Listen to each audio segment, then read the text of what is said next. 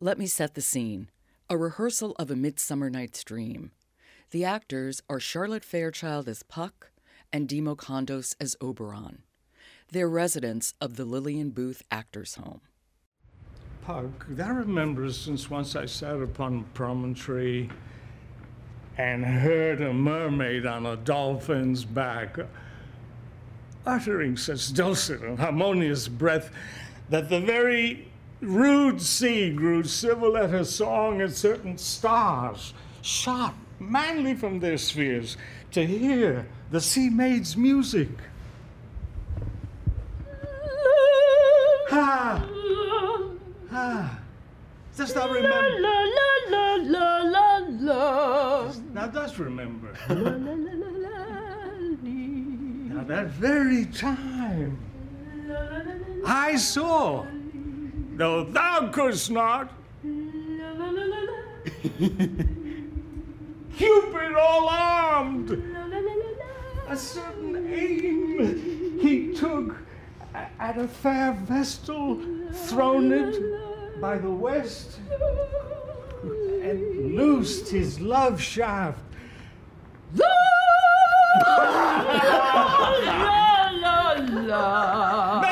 Madly from his sphere.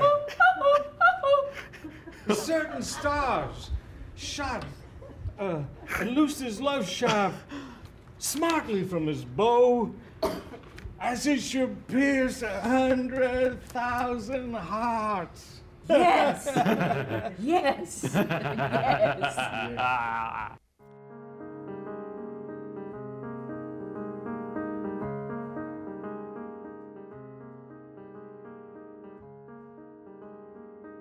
We just heard a scene from the documentary Still Dreaming.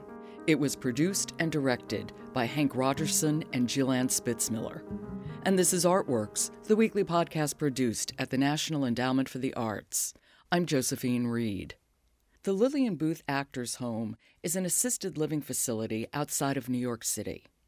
The residents, a combination of actors, entertainers, and performance novices, take on a production of Shakespeare's A Midsummer Night's Dream.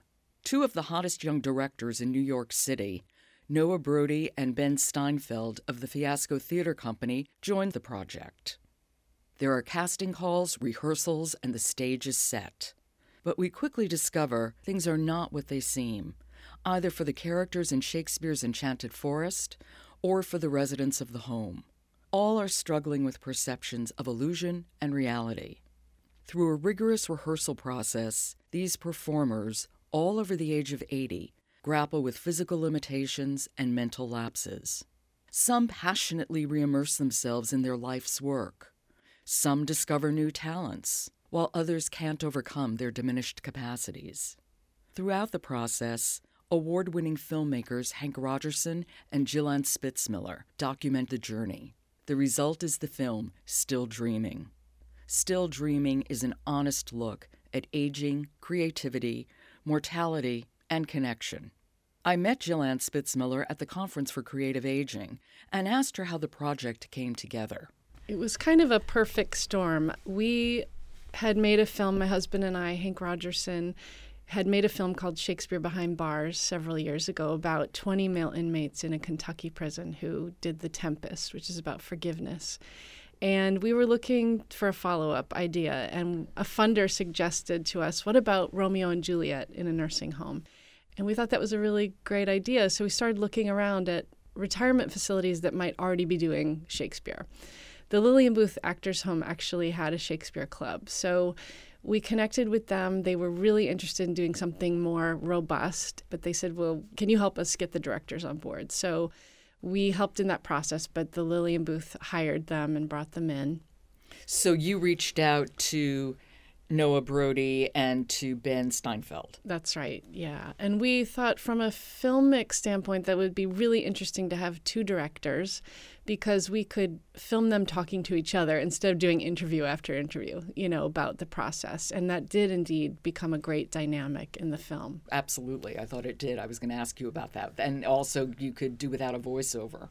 Exactly. And we're sort of, our filmmaking is try to just be really observational, not even ask questions unless we really need to. So that worked out. The home reached out to Noah and to Ben. What was their thinking? Why did they accept it? Noah and Ben? Yeah. Well, they had various reasons. One was it just worked out with their schedule. They had sort of a 6-week block that was free. They were also interested in doing A Midsummer Night's Dream in a way. They had never produced it before themselves as a part of their company. And I think they were curious. They were curious to see if their method would translate to working with an older population. And they're really, really talented guys. And in the Shakespeare world, they're skyrocketing. But they've had no experience working with this generation. And so it was really a challenge for them. Did you arrive the first day that Ben and Noah did? Were you there earlier? Just take me through the process. How did it work? Right. So as filmmakers, we show up a few days before, and we actually filmed Ben and Noah at Ben's house. They had never been to the home before. Everything had been transacted by phone. So they didn't really know who was going to show up at the first meeting. They didn't know what kind of health or other issues might be going on. So it was kind of interesting because they came in just with a clean slate, and they really looked at the residents as actors, instead of as quote unquote older people. And so they were really curious, what are these guys going to bring to the table with all of their experience that they've had. So that first day, we didn't know who was going to show up, and there was 21 people who came to the meeting from the resident population of between 80 and 100. And we ended up with 15 residents partaking in the play. And, some people had to drop out. Some people came in as last-minute replacements. It was kind of like a regular theater production in a lot of ways. I was struck by the first meeting in which somebody immediately said, well, what is your vision for this? They were not going to be treated as old people. They were there as actors. And so what's your vision, kid? Absolutely. They looked at these two as just two children coming in. They really did. And that the character you're talking about, or the woman, is Adine O'Kelly, who had lots of Broadway experience. I saw her in Othello. You saw her in Othello with James Earl Jones, Yes. Christopher Plummer. So, amazing. So, she really grilled them. What's your vision? Are we casting? Are we going to have a script? What is this all about? I'm not just going to play around here. And they really had to step up and kind of explain themselves, but their process was to come in and listen and to see what they had to work with, and they weren't going to just come in and place a vision on top of this group because they didn't know anyone. It wasn't their ensemble. But at the same time, you had people at the home who were completely like, this is acting, this is Shakespeare. We're not playing I'm okay, you're okay here, because this is just not the way it's going to work. We're doing it. Right. It wasn't a touchy-feely art therapy session at all. It was serious. And to the guys' credit, they really treated everyone really professionally and had very high standards. So I think people had to kind of step up to that, and there was some very experienced entertainers who had never done Shakespeare, like Charlotte Fairchild, who had an amazing career in song and dance on Broadway, in Mame and Guys and Dolls and Damn Yankees and just sort of on and on. But she'd never done Shakespeare, so she was excited to try it. And she actually has Alzheimer's, so it's very, in a way, challenging for her, but she really enjoyed the process. That was kind of an interesting reveal of her having Alzheimer's, because it really wasn't mentioned for a while, and yet I could not help but notice there was always an attendant with her.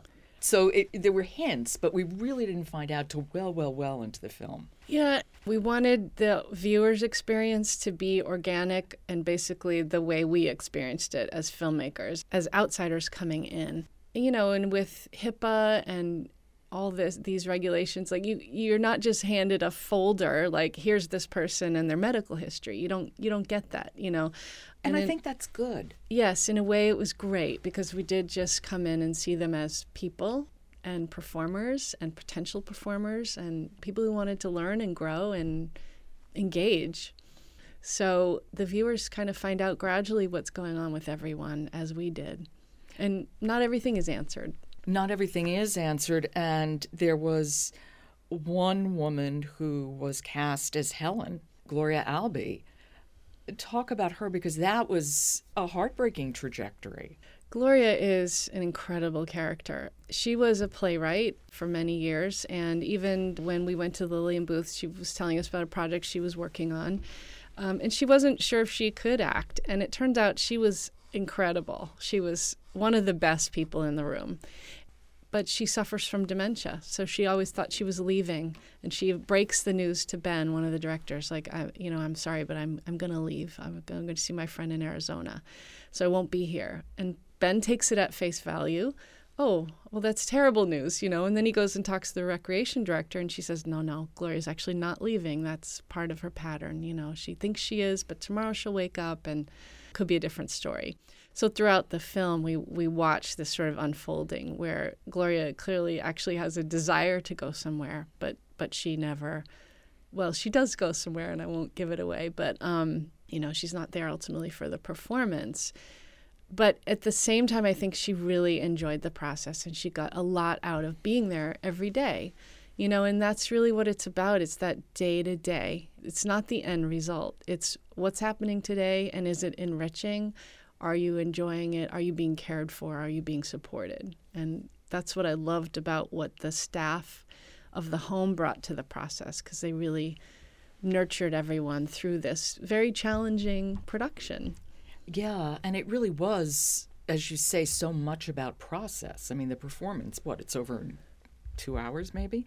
But they rehearsed every day for 6 weeks? Yes. 5 days a week. A lot of people were rehearsing at night and together outside of the formal rehearsal process. And it was a 24/7 thing in a lot of ways. Well, one challenge, which certainly is a challenge for all actors, but was a particular challenge in this circumstance, was the issue of memorization. Are you memorizing the lines or aren't you? And can you? Right. And what I loved about what Ben and Noah, their stance on it was, it doesn't matter if you memorize. You can build character, you can build relationships, even with the page in your hand. And someone like Aideen, who is, the seasoned Broadway actress, she thought, you can't even begin to act until you've memorized. All right. Are we memorizing these? No, I'm just asking because some people will have difficulty. What question is that? Well, because some people will have difficulty Are memorizing. you talking about some people, or are you talking about yourself? Whatever. You want to play bottom without memorizing it? Of course I'm going to memorize it. Why do you ask? Do I have to memorize? What the hell kind of acting is that? Of course you have to memorize. Okay. All right, gentlemen. Okay. From our point of view, it is not important to us. We know you can act without having memorized your lines because we've seen it now for over a week. I haven't seen any of that. Well, Your standards may be different than ours. yes. Guys, we haven't even started to attempt to act. I know, that's why it's far premature to assume that memorization is what's required to get acting going. And I understand, Aideen, that you have strong feelings about that. I understand Demo's feelings about that. I'm with Demo on that. I understand. And we hope that you will memorize if you want to memorize. Not being memorized is not going to be a stumbling block or a problem in this production. It actually didn't matter whether people had the paper or not. And most of them did keep their scripts, and even still with that needed some help throughout the performance, cues and movements and stuff. But again, I think it was just about them being present in the room and being allowed to play and experience this. I was really struck by the way you framed the movie because, as we discussed, there really isn't a voiceover and very few interviews, but you did a couple of things, and one of them is that you gave us a backstory on, obviously not all of the actors, but on a few of them. So we got to see Charlotte Fairchild in all her beautiful glory, and she was gorgeous. I found it very, very moving as a viewer.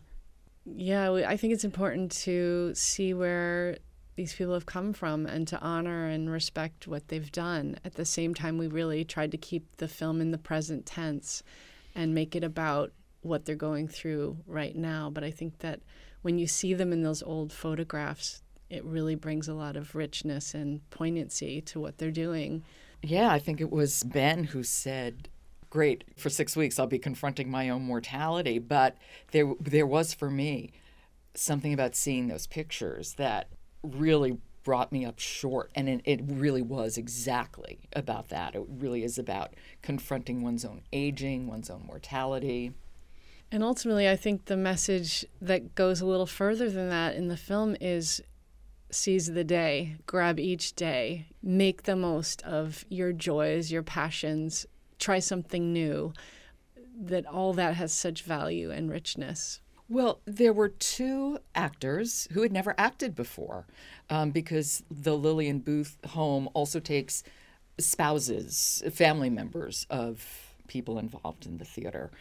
And they both had fairly substantial, actually really substantial roles in A Midsummer Night's Dream. And it was interesting to see the way they both kind of moved forward, one very consciously of doing something she was terrified of.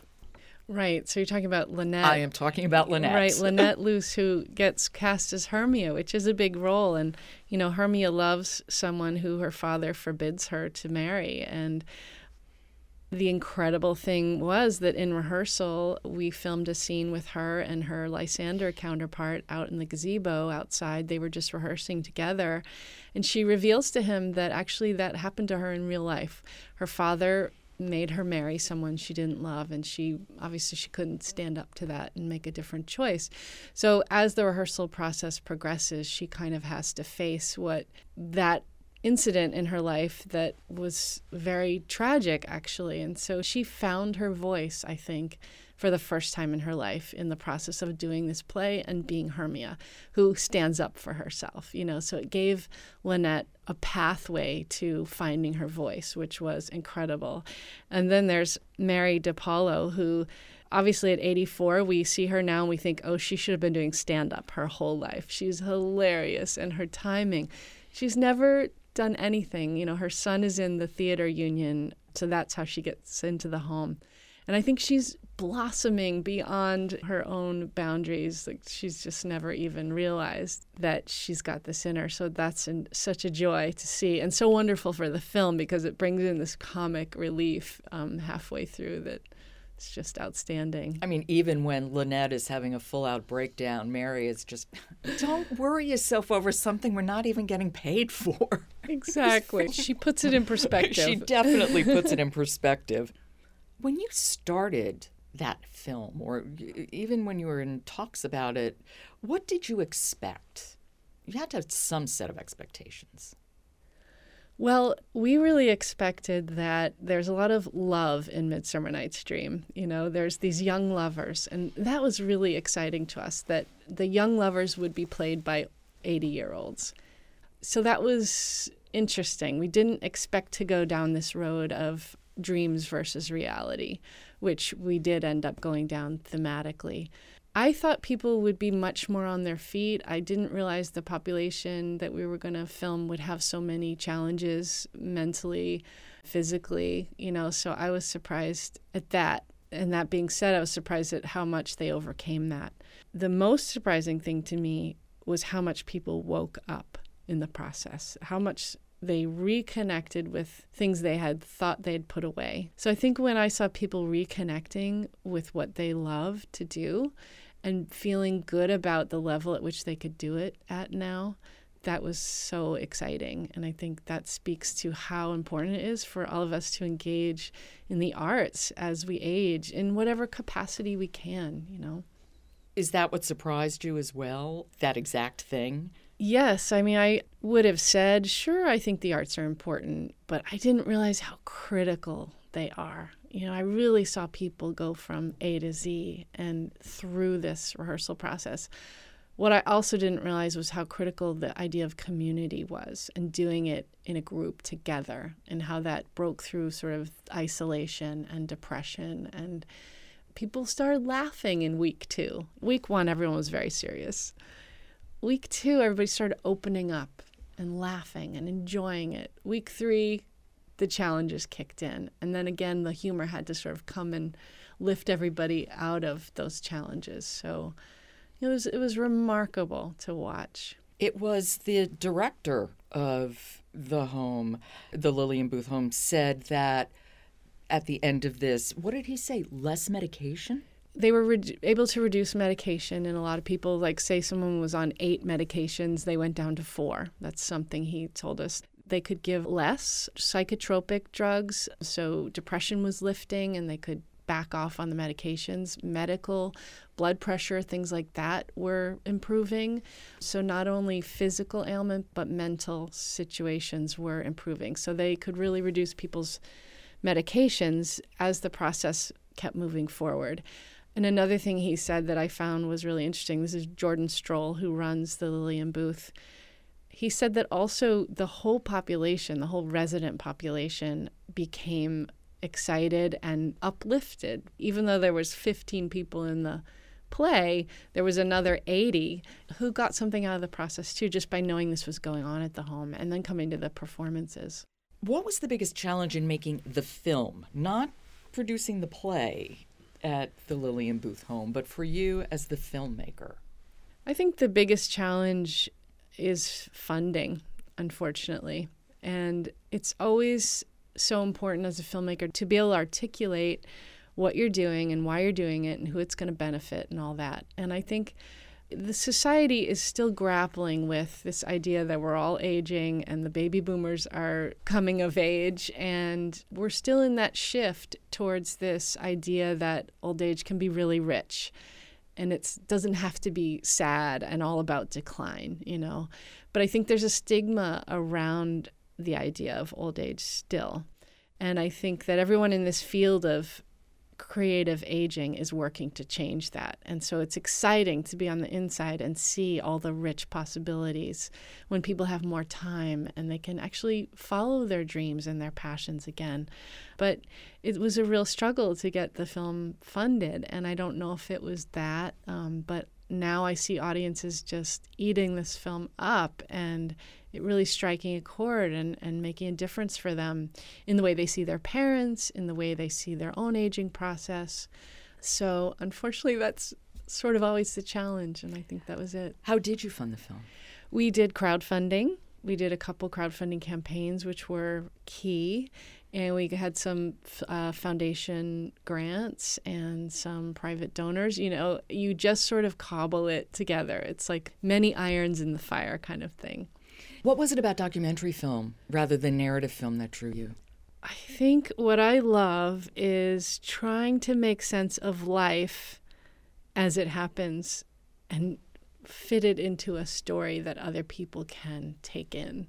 It's so challenging to be on location and be in the room as life is unfolding and thinking, okay, what's the subtext here? What's going on with this character?